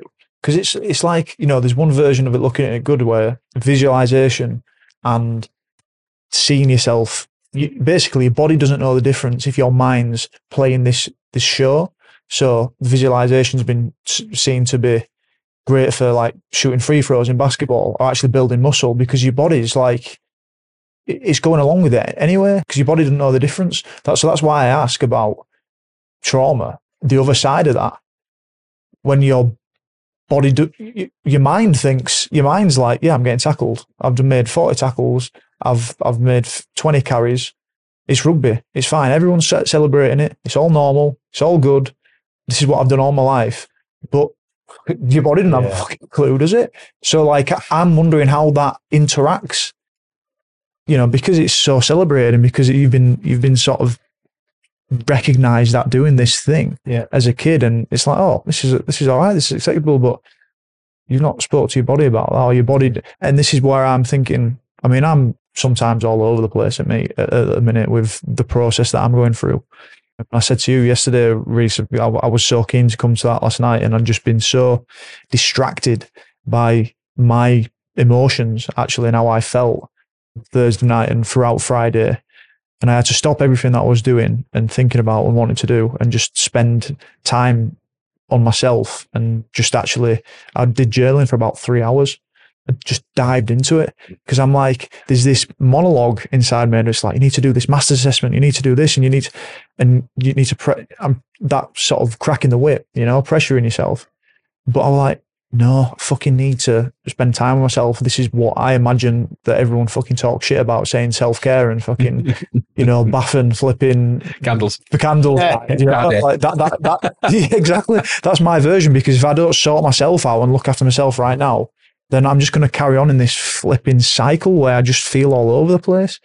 So this is why I ask these questions, because I'm like, one, I think it's amazing. It's what me and John talk about all the time in terms of mentality, in terms of corporate well-being, in terms of like how human beings should be allowed to come into an environment as themselves and feel safe and looked after and acknowledged for who they are, to then for the lines of health and performance to converge. We talk about all the time, and I think it's something that is an uphill battle a lot of the time, because coaches are in fear, CEOs are in fear about their sort of worth and what they're allowed to put out there.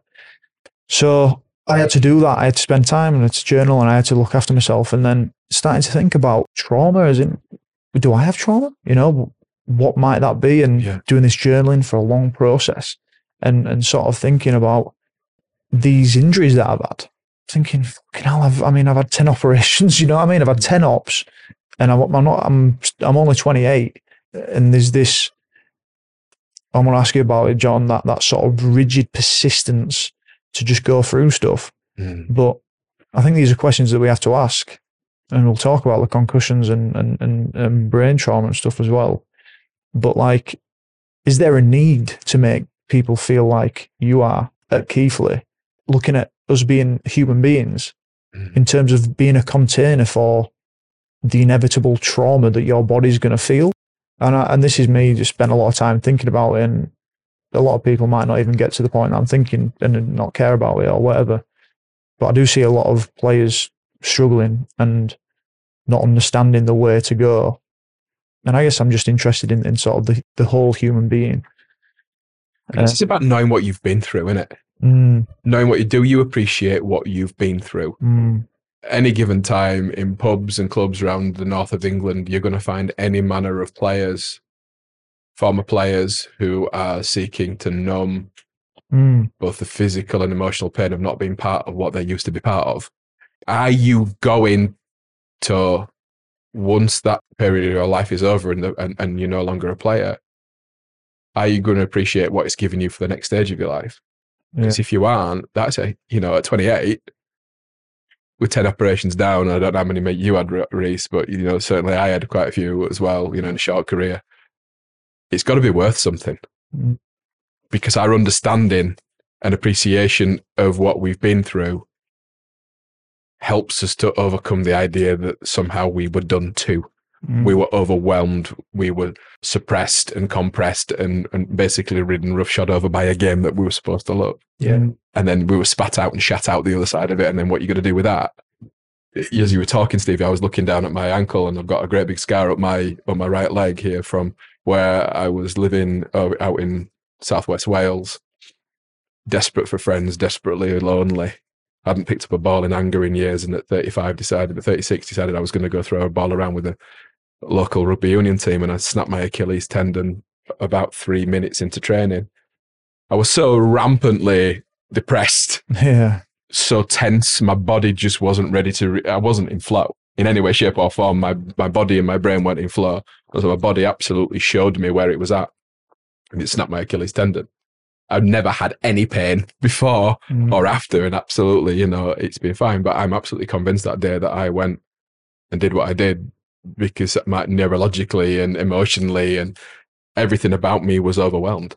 And I guess coming back to you, if we're going to understand trauma and overwhelm and freeze as a place in which we can arrive at, certainly when we're looking back on our experiences, if we can't make meaning of them, but also with your players here, you're freeing them up to go and be expressive, to go and be free, because we say, I'm going to take care of that. My job is to carry that load, to understand that load.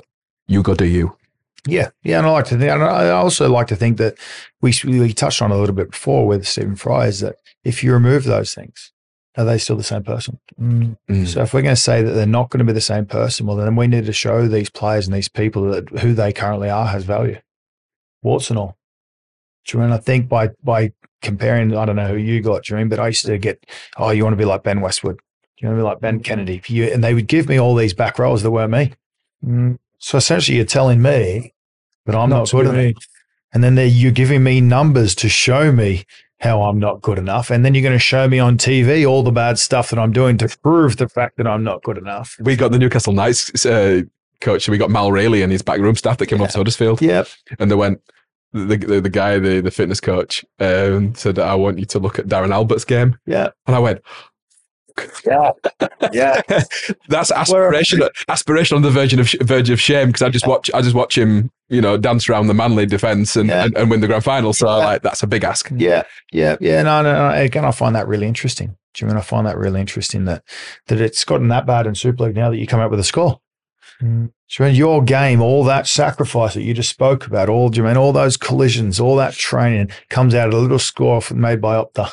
Yeah. And when you're trying to minimize all those actions into a 98, the next score 119. So reductive, isn't it? I think so. Yeah. I think so. I just find it really quite interesting. Do you use stats? No. Unsurprising answer of the day. Not individual stats. Not individual stats. Like we use, like I said, we stat our processes, but we use it as a trend line for improvement. And so literally we always talk about, most teams use stats to pick the team. Yeah. Whereas I try and use the stats to feed information back into the training. So if you do a maths test and you get all your plus, your minus, your times tables correct, but you get all your division wrong, well, that's what we work on in training.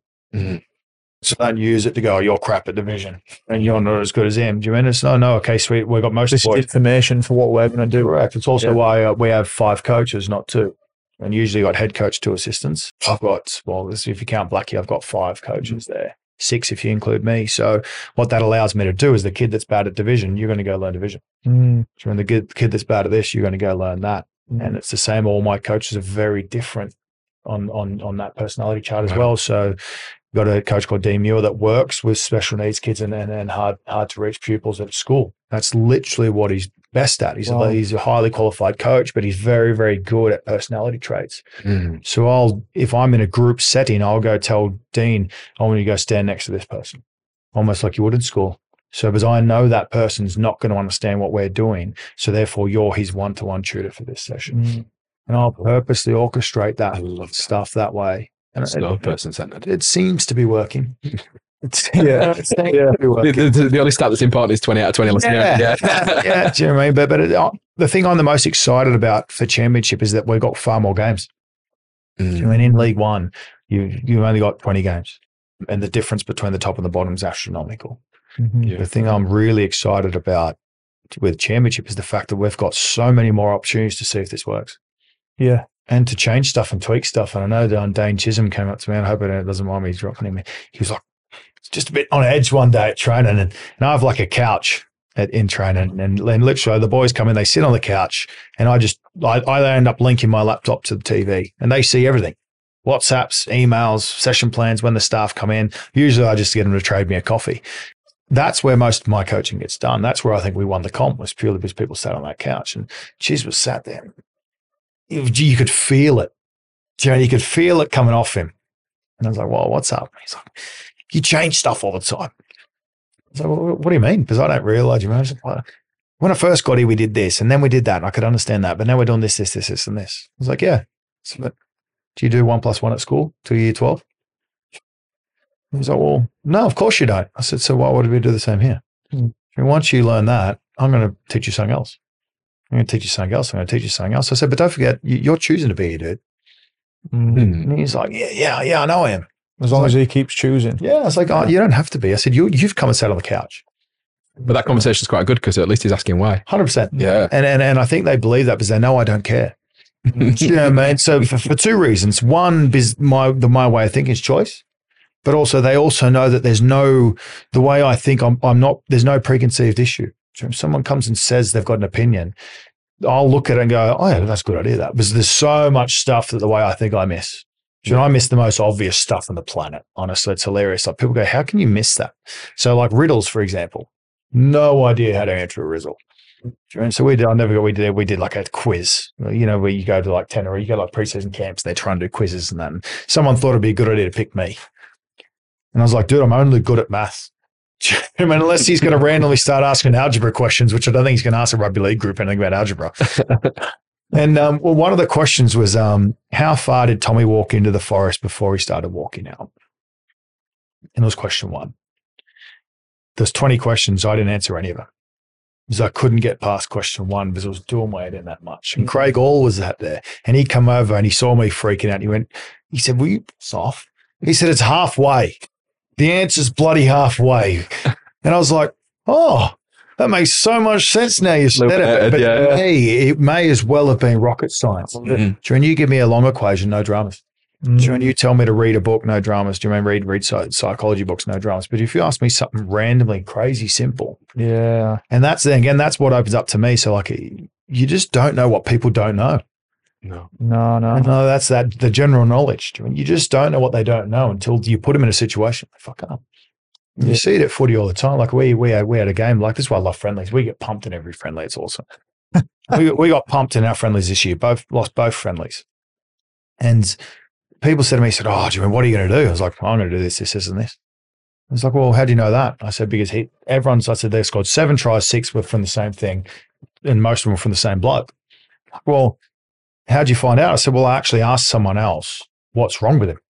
I said, why is he not understanding? Am I doing something wrong? And it turned out that A, I mumble. B, I'm Australian, so I've got a different accent. And when I get excited, I speak faster. And vocabulary-wise, education-wise, I was using words he didn't understand. And when you add all those 4 up, he had no idea what the hell I was talking about. And he wasn't confident enough to say anything. Yeah. And so I actually use him as an example, and I use that exact example when I speak to new players when I come in. And I say, I genuinely ask me, because otherwise I'll keep going and you'll get left behind for no fault of your own.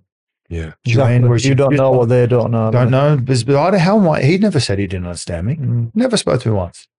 And unfortunately, it's cost him his job because ultimately he didn't get re-signed. Yeah. Because his performances weren't there. Unfortunately, other people did understand, which is professional sport.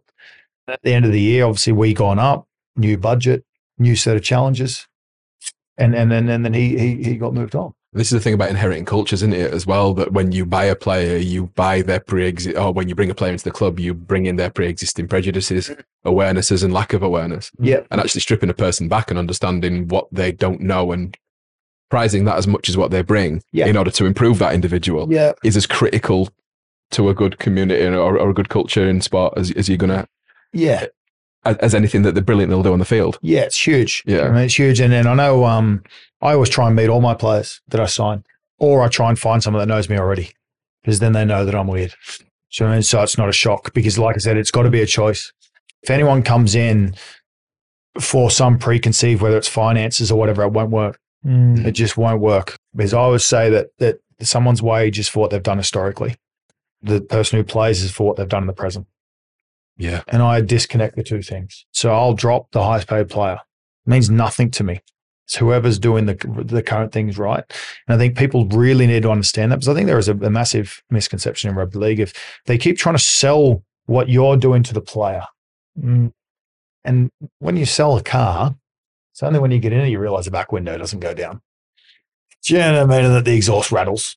Do you know what I mean? That there's a flat tire because they've polished it all up to try and sell it. And I think coaches do the same thing with players.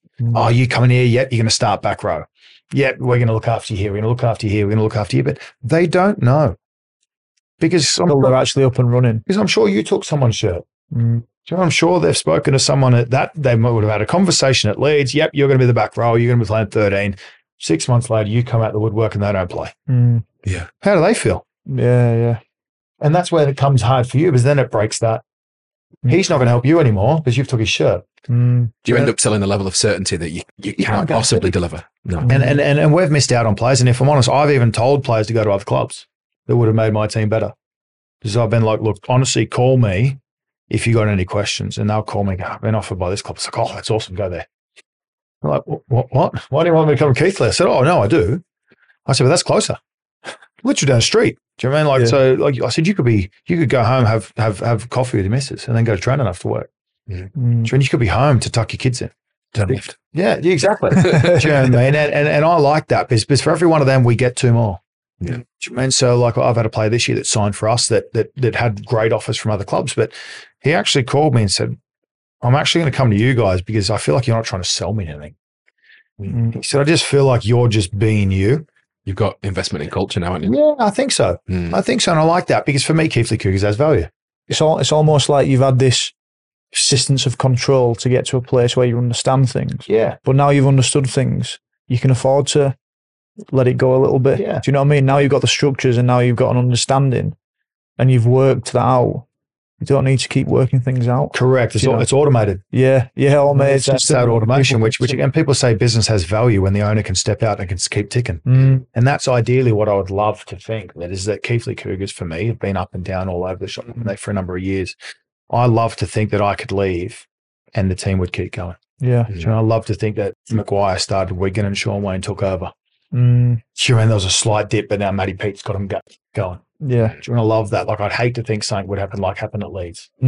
Sure, I mean, that someone walks out the building and the whole organisation collapses. Like, I think what a lot of sacrifice by the volunteers and the people involved in the organisation for something like that to happen. We happened at Bradford, didn't it? We had the legacy. Yeah. We had the Brian Smith legacy. Yeah.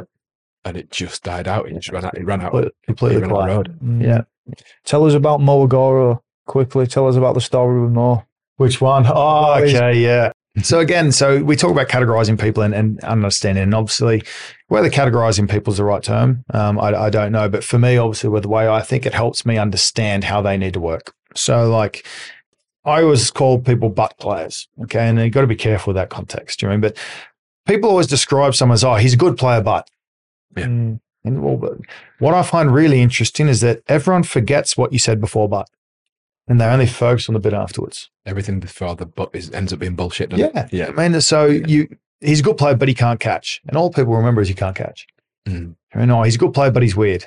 Why is he weird? Well, why don't you ask him why is he a good player?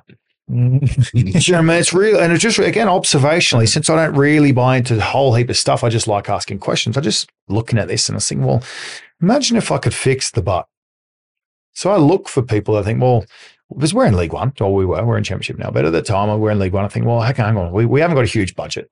I wonder if I could fix, do you mean, or understand what's wrong with some of these people. Sometimes it is pretty simple to fix stuff, do you mean, or sometimes there's nothing wrong, it's just an interpretation thing. So with Mo Agoro, for example, amazing athlete, great human being, super strong, can't get in a team consistently because he can't catch.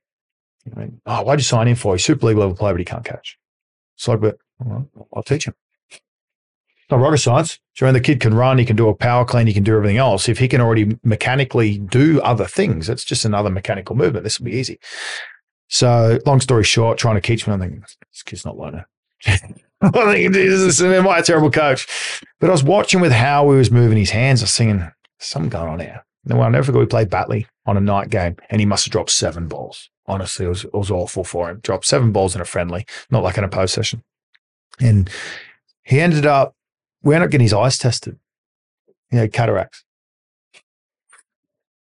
It's bonkers, So that. God knows how long he's had cataracts for. Yeah. I'm assuming for as long as he's been dropping balls.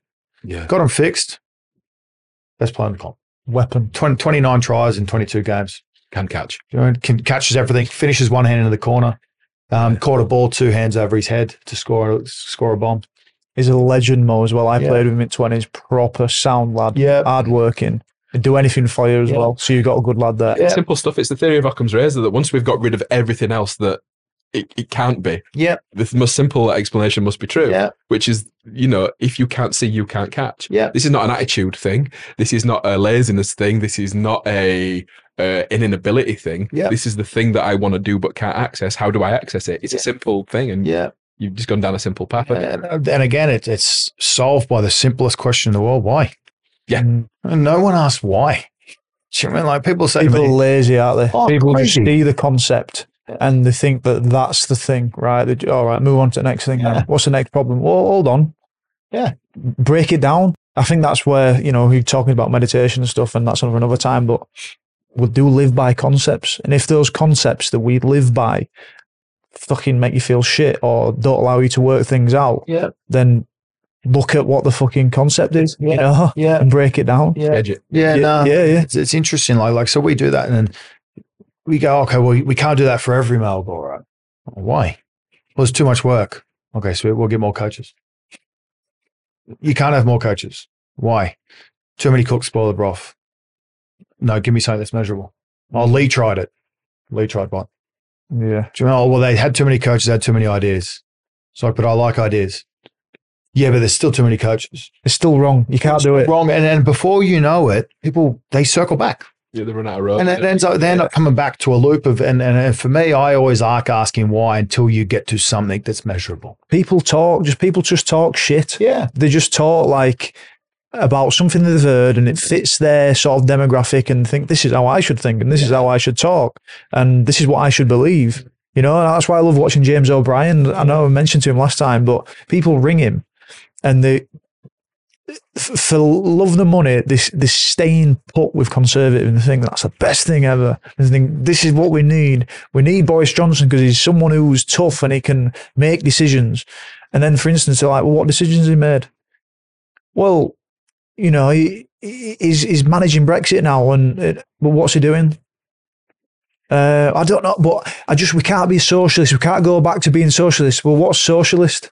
And they're like, everyone knows what social, well, what is it? Yeah. You're talking about, what are you fucking talking about? But also, would you like a free NHS? Yes. We need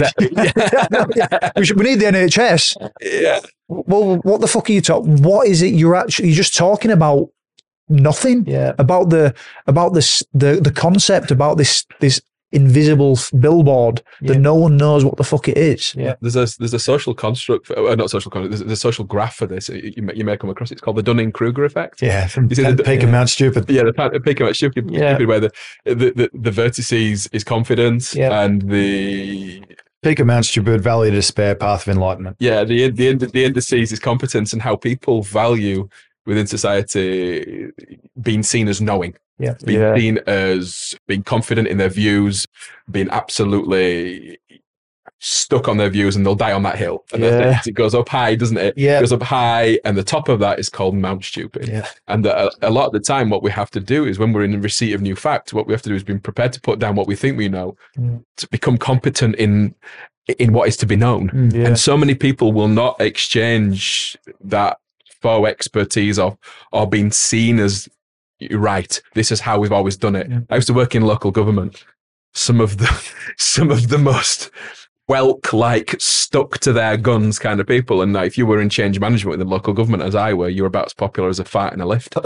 Like you were genuinely not popular because you were coming on and saying, why do you do it that way? Well, we've always done it that way.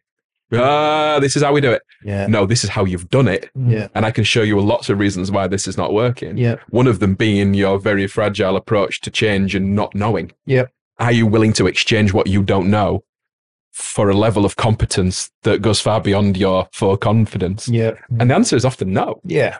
Yeah. A lot of people fabricate their environment to something they're good at. Yeah. But I know there's at Simon Sinek. I was watching something on Simon Sinek the other day, and he was, I don't know if the stats are exactly right, but he said something like a survey, 88% of drivers said they're in the top 10% of drivers.